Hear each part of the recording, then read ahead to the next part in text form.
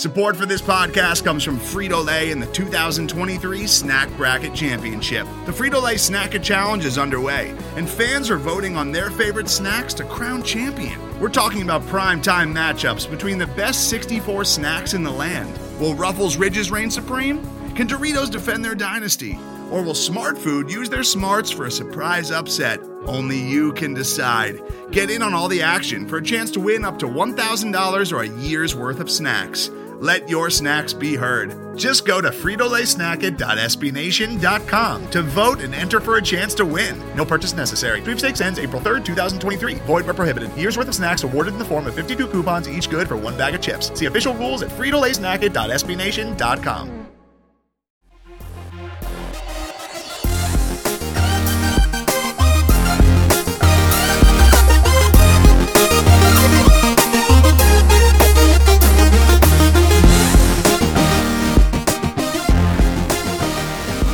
Well, hello again, friends, and welcome on into episode 213 of the Scho Show, proudly a part of the Pat's Pulpit Podcast Network, and brought to you by the great folks at SB Nation. My name is Mark Schofield, back in the big chair for today, Monday, October 25th, and I think we can say our first actual, real, live, glorious victory installment from the 2021 season.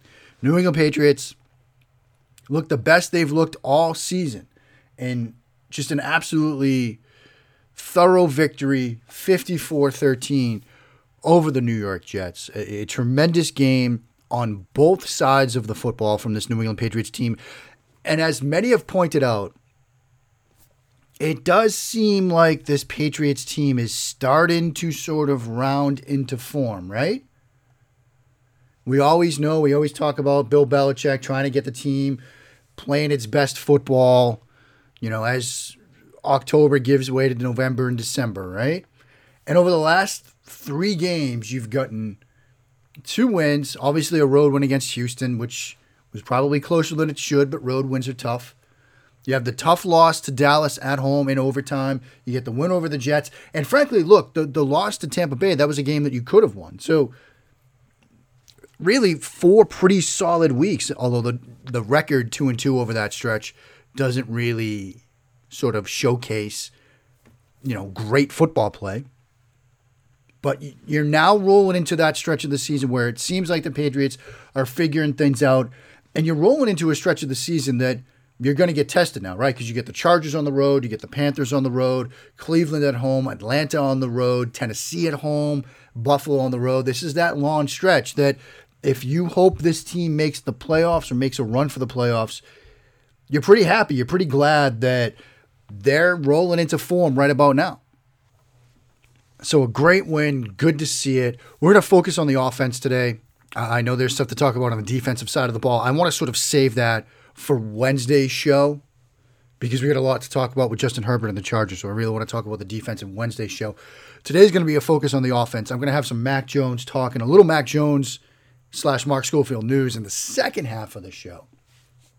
But we'll start, before we get to the run game, which is where I want to focus the first half of the show, with your usual cavalcade of announcements. Follow on with the work on the Bird app at Mark Schofield.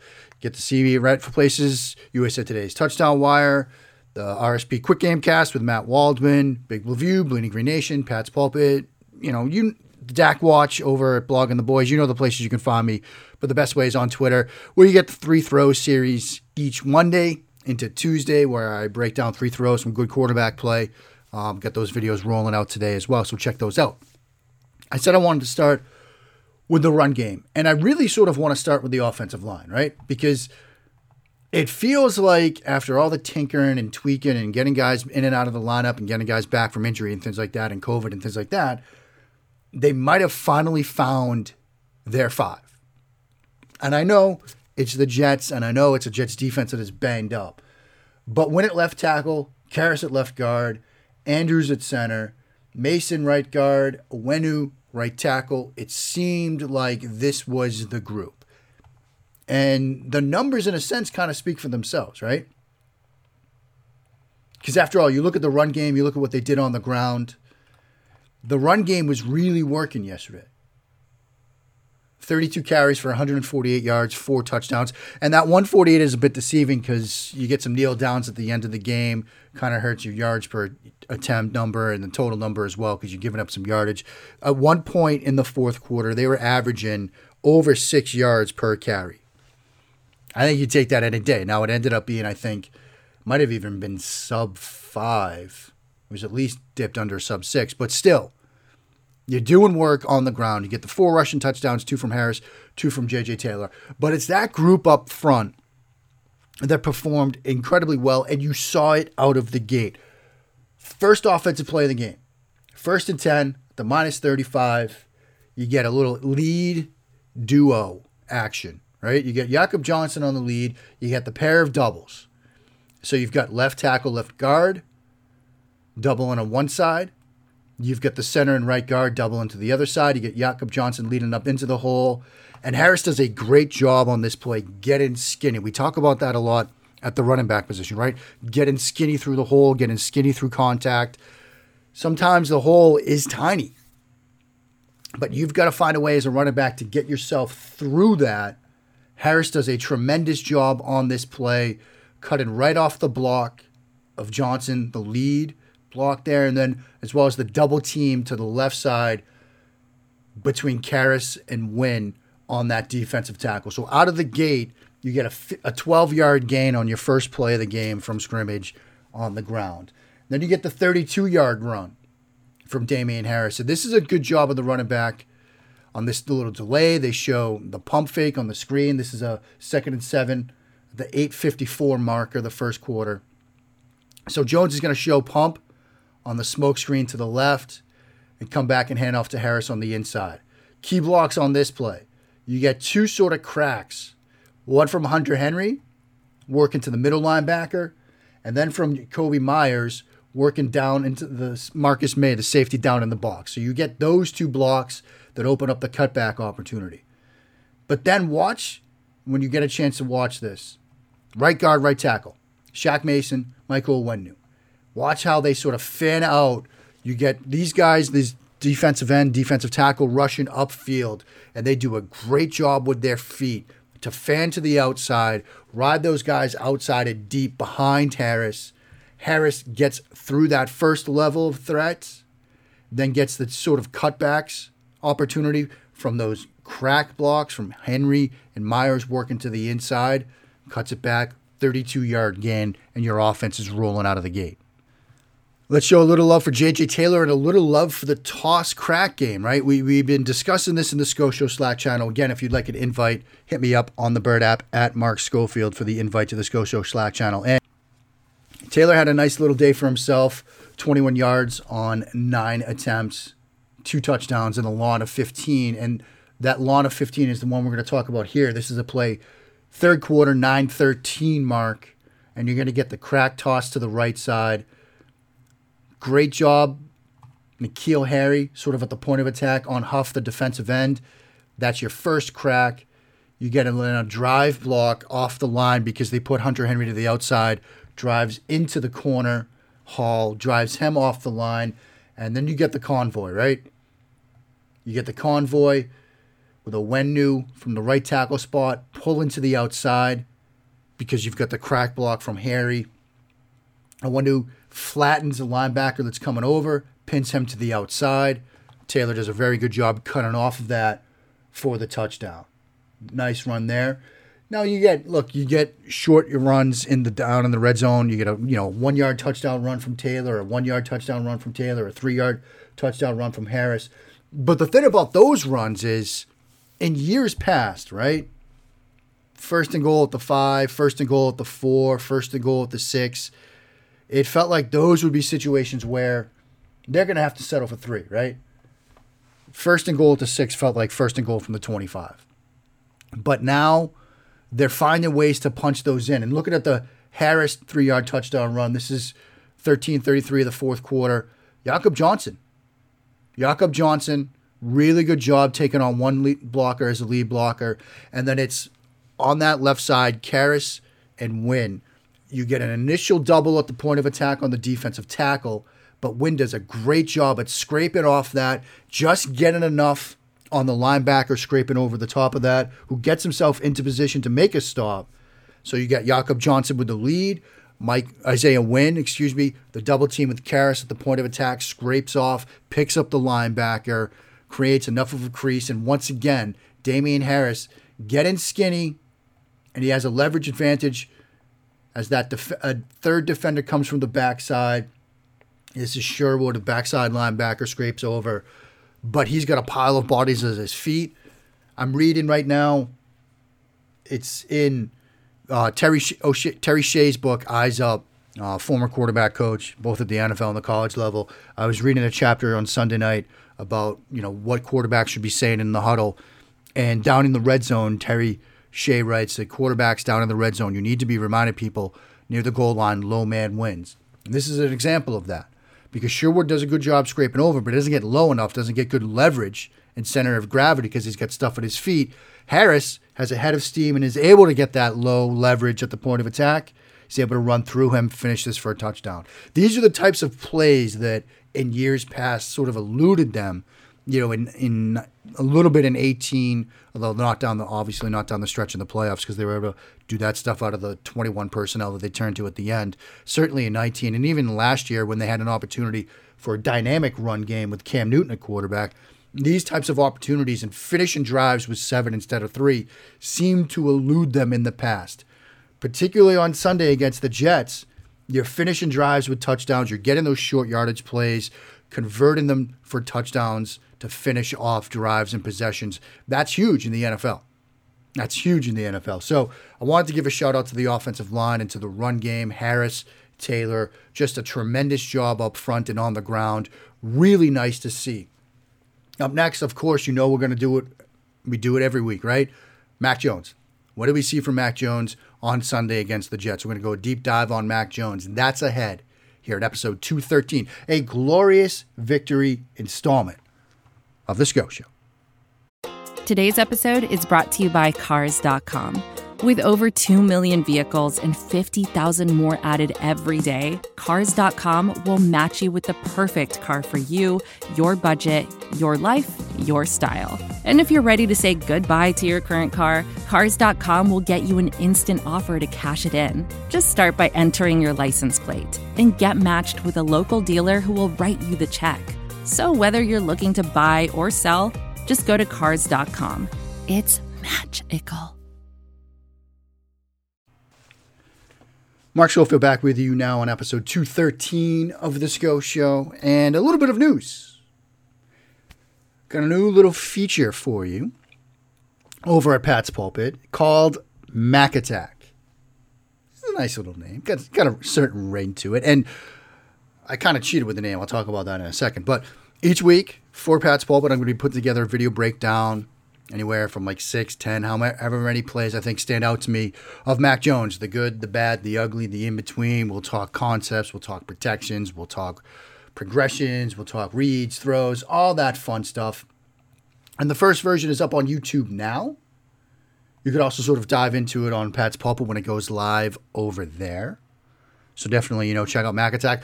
As far as the inspiration for the name, the baseball league that my son's in, that I coach in, is UMAC for Upper Montgomery Athletic.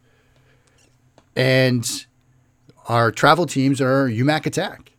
And I thought, hey, I'm doing a series on Mac Jones. Mac Attack kind of works. Hope I don't get sued. It's promotional in a sense for UMAC. And I love UMAC. I love coaching there. So check it out. Like I said, the first video is already up on YouTube, on my YouTube channel. It'll be up on Pat's Pulpit as well.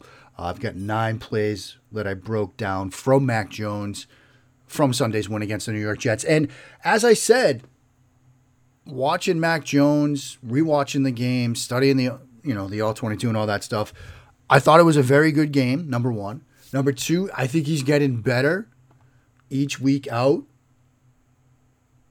It's been impressive to watch him get better each week out.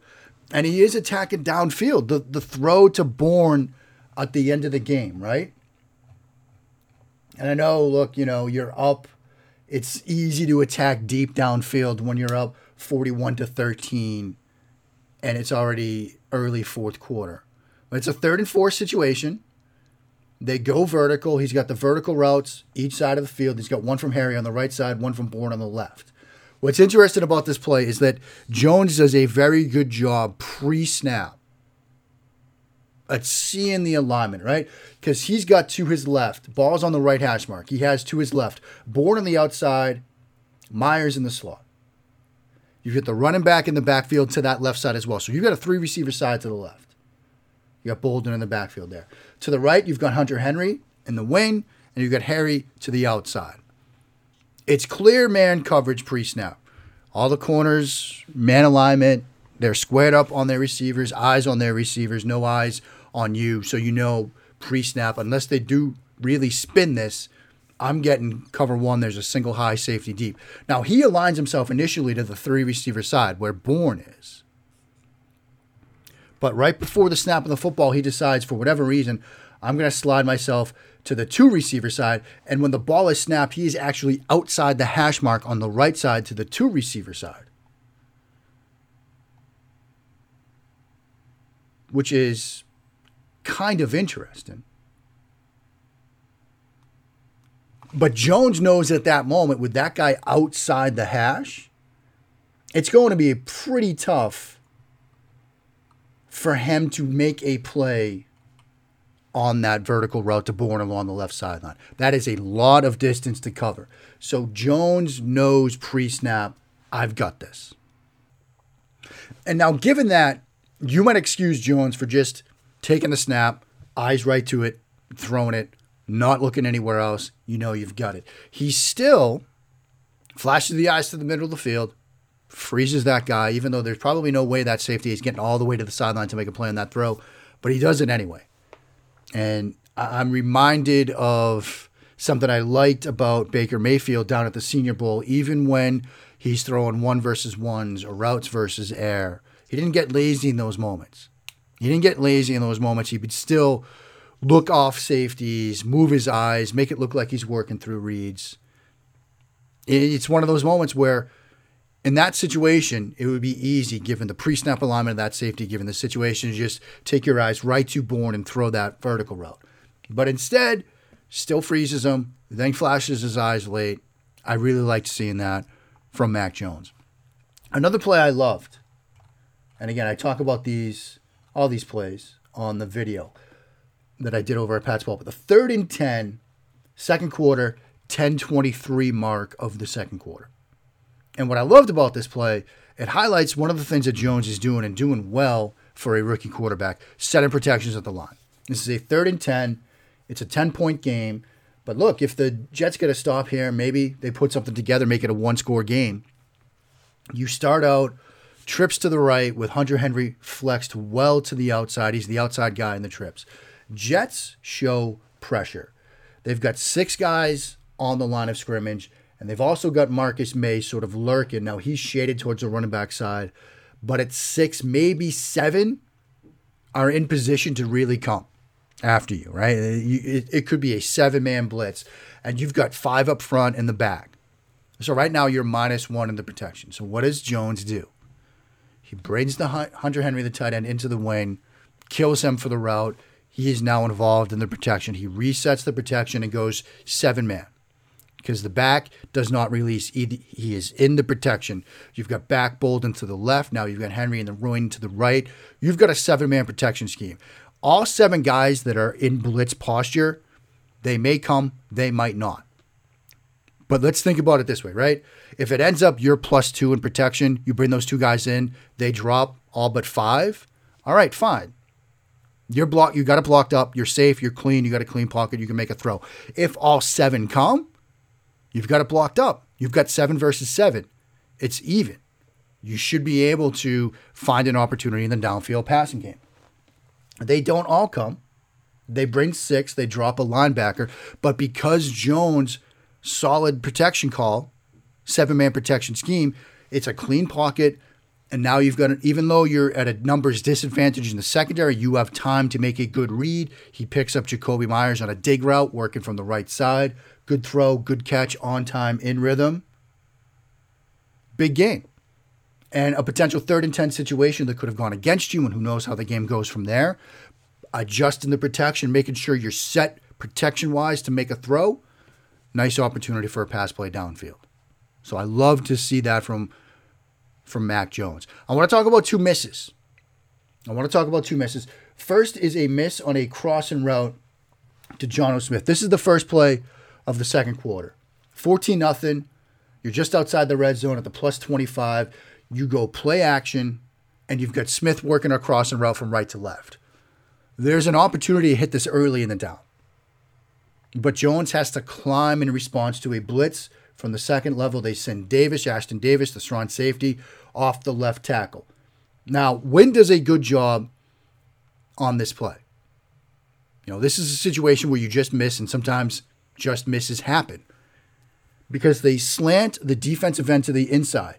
Wynn sort of makes the initial collision with him, passes him to Karras, and then comes off and gets just enough on the blitz and Davis to ride him out to the outside.